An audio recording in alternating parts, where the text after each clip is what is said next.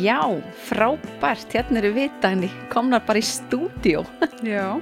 Hlaðvarpsdæmi að fara að fæðast. Já.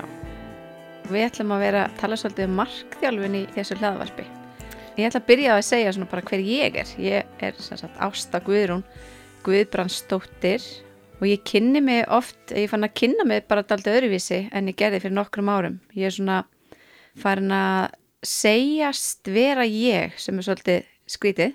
2014 sem ég fór að læra þessa markþjálfun að þá einhvern veginn fann ég hennar tilgang með að vinna í sjálfur mér og hjálpa öðrum að finna sig og þá einhvern veginn get ég farið að segja að ég sé ég en ekki endilega markþjálfi eða eiginkona eða að ég sinni svo mörgum hlutverkum. Ég er svona í mörgum hlutverkum en samt stærsta hlutverkið er að vera ég og vera meðvitið svona mínar hvað ég geri.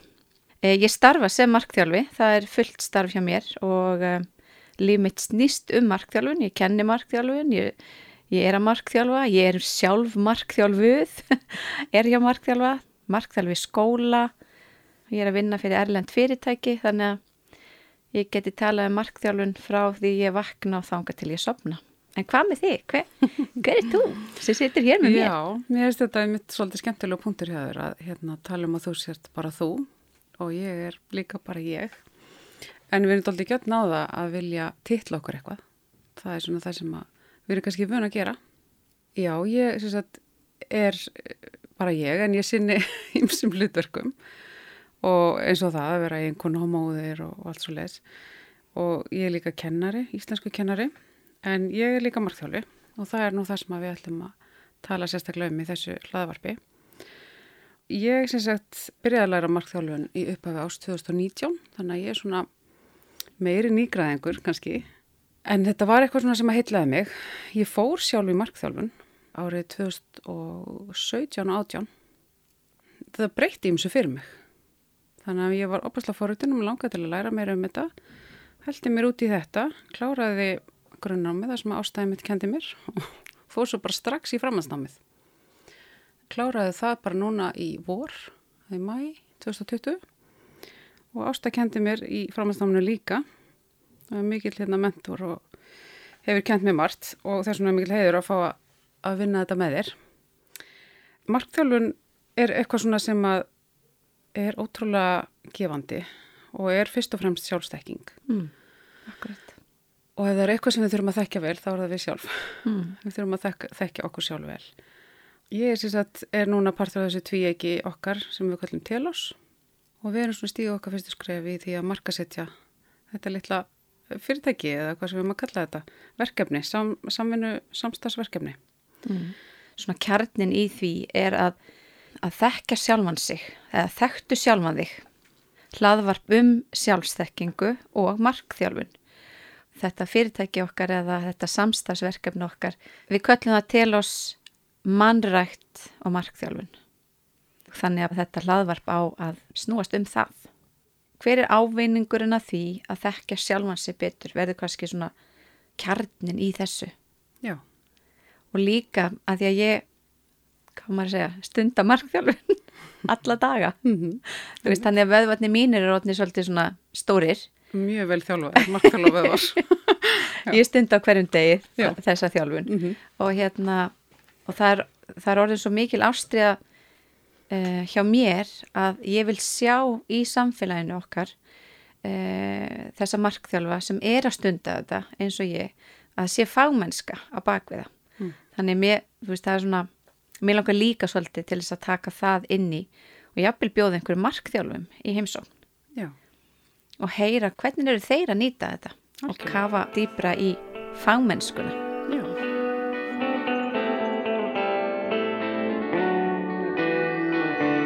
Gaman daginn þegar við áttum samtal við kennara að einn kennarin sagði, já, er þetta ekki eitthvað svona þegar lífið er komið í rúst og maður veit ekkert í hvert fótunum maður á að stíga.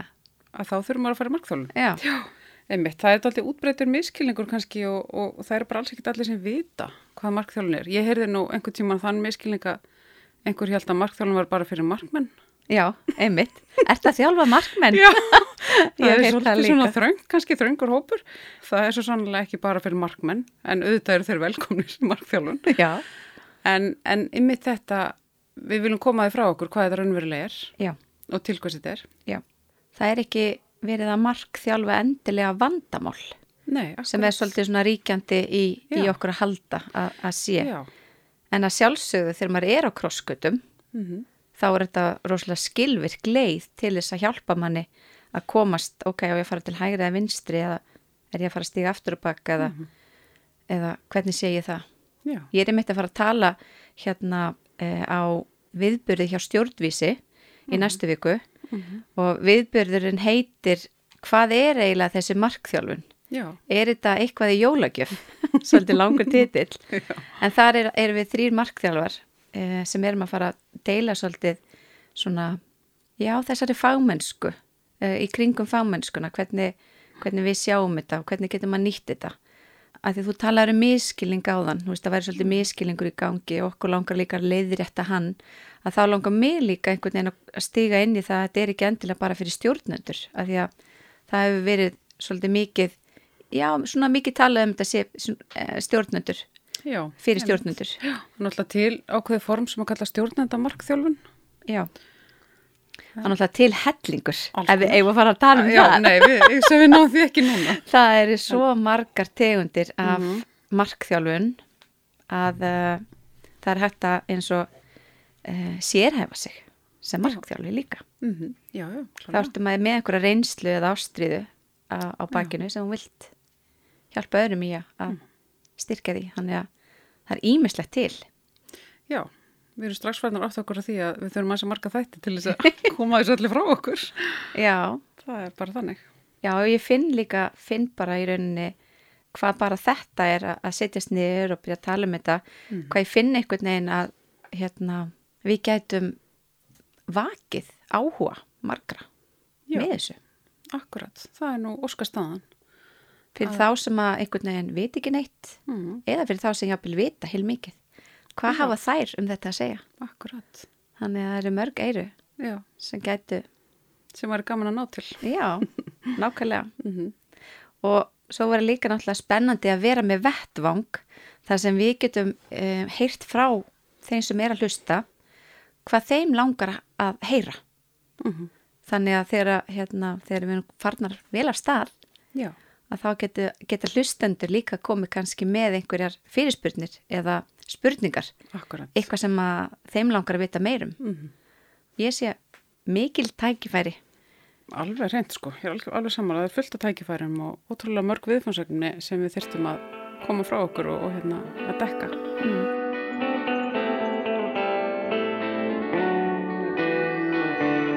En telos, Dani, hvernig ertu til í að segja þú veist, hvernig fættist telos? Já, það er nú saga að segja frá því, nei. Já, það er nú bara svona, við fórum svona aðeins að stinga saman nefjum við Ásta, fórum svona að ræða mögulegt samstarf núna einhvern tímann í lok sumars og þá kom upp þessi hugmynd að búa til eitthvað verkefni saman, eitthvað svona lítið og sætt sem að geti fengið að vaksa og dafna. Við, sem sagt, erum með lítið rými niðri Skútuvogi í húsnæði dans og jóga sem við erum búin að gera huggulegt og svo þurftum við náttúrulega að finna nafn á þetta litla baby og það er nú þáttið hausverkur. Við vorum með langa lista af allskins orðum og vorum að leika okkur að þessu og svo fórum við svona að spyrjast fyrir líka í okkar svona spyrja okkar nánustu og þá kynntustu þessu orði telos og það er kannski ekkert svona í fljótu bragði fólk áttist kannski ekki náttúrulega endilega á því hvað þetta þýðir sem eðlilegt er vegna þess að þetta er sérst forngrískt orð tekið úr forngrísku og þetta orð telos það þýðir sérst að tilgangur eða markmið eða jafnvel loka takmark, eitthvað slíkt. Og þetta má svona rekja til gríska heimspekingsins Aristótelesar, en hann sem sagt taldi að allir hlutir og allt hefði telos, þar að segja tilgang, eða einhvers konar takmark. Og þetta er svona svolítið það sem að við viljum vinna með. Við viljum svolítið iðka þetta í okkar samstarfi og okkar í þessu litla verkefni okkar sem við erum að búa til. Og þetta orð telur það snýr líka mjög mikið að þessar sjálfstekningu sem markþjálfun er. Og það er svona lítil saga sem ég langar að segja í sambandi við það. Það er sem sagt, véfréttin í Delphi í Grikklandi til forna, hún var einhvern tíma að spyrða því hver væri vitrastur allra manna, hver væri gáðastur og vissi sem mest. Og þá var svarið Sókrates. Og svo þegar Sókrates frétti af þessu, að þá fannst hún þetta frálegt. Hann var sannarlega vitur maður en hóvær, en hann taldi sig þó vita það að hann vissi ekki neitt, en lagði jafnframt áherslu á að fólk þekkti sig sjálft, því að það væri alvöru þekking. Það er að segja að sjálfsþekking væri í raun mikilvægasta þekkingin. Já, og merkið okkar, sem sagt það er svona telos og svo er svona merkið fyrir ofan. Það er svona svo skotskífa eða, já, það er svona að maður hittir í mark. Já, þannig að það er svona, þetta harmonar alltaf svolítið vel saman hjá okkur, finnst okkur. Já, þetta er svo óbúslega falleg saga og náttúrulega eins og rætur markþjálfunar. Það kemur, þetta er svona aldagamalt, þetta form, þú veist það sem Sókrates satt og var í rauninni bara að ræða og hjálpa í rauninni til við að framkalla aðra, eða þú veist að fólk myndi svona uppgöta eitthvað sjálfan sig. Já. Þannig að rosa skemmtileg pælinga bak við þetta. Og það sem við sáum líka, það sem okkur langaði til að gera og kemur kannski, þú veist, ef ég fer núna tilbaka í mína sögu, þú veist, ástæðan fyrir því að ég kallaði í þig í sumar var að það var eitthvað, og það er eitthvað svona við mig langar að sjá flotta markþjálfa og aðila vera blómstra og ég hugsa með mér hvað á ég að gera til þess, þú veist, hvað get ég gert til þess, þannig að þá verður vakningin já, og því að samstarf er eitt af fallegasta sem ég veit, samstarf þá verður eitthvað fallegt til að vera einna að bröst með eitthvað það verður allt öðruvísi það verður svo mikil sköpun og fallegt sem gerist. Já, svo mikil gróska. Já, þannig að ég fór að hugsa hver geti verið með hverju myndi ég vilja vinna og leika við og Dani var fljót í að koma upp í huga mér og þetta var bara eins og einhvern veginn, þetta var telos. Já. Þessi hitting og og okkur langar líka að styrkja aðra markþjálfa, þannig að telos er ekki bara fyrir mig og Dani, heldur er það fyrir þá markþjálfa sem vilja styrka stuðning. Já, þannig að við erum að bjóða upp á útlegu í rými fyrir markþjálfa, þannig að ef að markþjálfar hafa ekki stað til þess að sinna sínu samtölum, að þá er þetta leigja tíma. Já, það er þetta að koma í telos. Já. Á markþjálfa. Akkurat. Þetta verður svona fallegu griðastæður fyrir markþjálfun. Já. Akkurat. En svo sjáum við nú líka fyrir okkur svona í framhaldinu að líka þegar þessu ástandi léttir kófinu að við getum farið að halda fyrirlestra jável og verið með námskeið og fleira. Það er svona ýmislegt í pípunum sem að ýmsar hugmyndir. Og okkur langar líka þú veist, þeir sem að vilja félagskap. Þú veist, við viljum vera vettvangur líka til þess að stækka fæið. Þú veist, að svona efla fæið. Akkurat.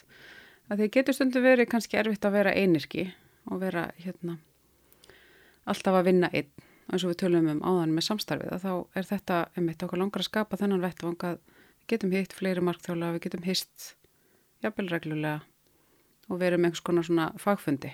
Og ég manni mitt eftir í eitt af því sem ég sagði við þig þegar ég hitti því sumar. Ég sagði við þig, ég væri svo rosalega einmanna. Og þetta ljómaður, þú veist, þegar ég sagði það upphátt, þá ljómaður svo fáranlegt. Vegna þess að allir dagar eru bara, þú veist, working 9 to 5, sko. Já, bara pakka. Og endalaust að tala við fólk alla daga og kenna, þú veist, ég er umkringt fólki. Já. Þannig þetta hljómar rosalega skrítið að vera að segja, mér langar að mér langar að leika við einhvern. Já, einmitt, akkurat. En það er svona, þú veist, þetta er löngunin til þess að skapa eitthvað. Já, það er þessi sköpun sem er svo mikilvæg og það er það sem að hún kemur með samstarfi. Já, og líka það því að við vitum hvað okkur langar að gera. Við erum í markþjálfun, við vitum okkar telos. Já, einmitt, við erum með telos og okkar á hreinu.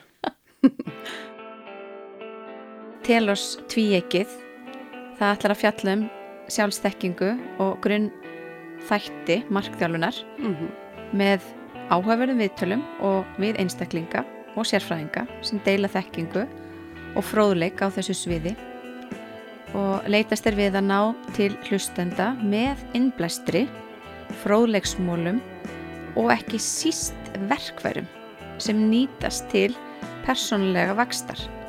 Þannig það sem við viljum skilja eftir hjá hlustendum eða þig hlustanda sem ert að hlusta á þetta, við viljum að þú græðir á því. Akkurat. Að hlusta á okkur. Að það sitji eftir eitthvað verkfæri fyrir þig sem þú getur síðan nýttir. Já, og svo ætlum við að segja frá því að við erum með Facebook-síðu, like-síðu, Telos og það er bara einfallega Telos, markþjálfun og mannrækt. Akkurat, já, þá bara þakka ég fyrir í bili. Ég heiti Ásta Guðrún Guðbrandsdóttir og ég heiti Dagný Bolladóttir. Takk fyrir. Takk.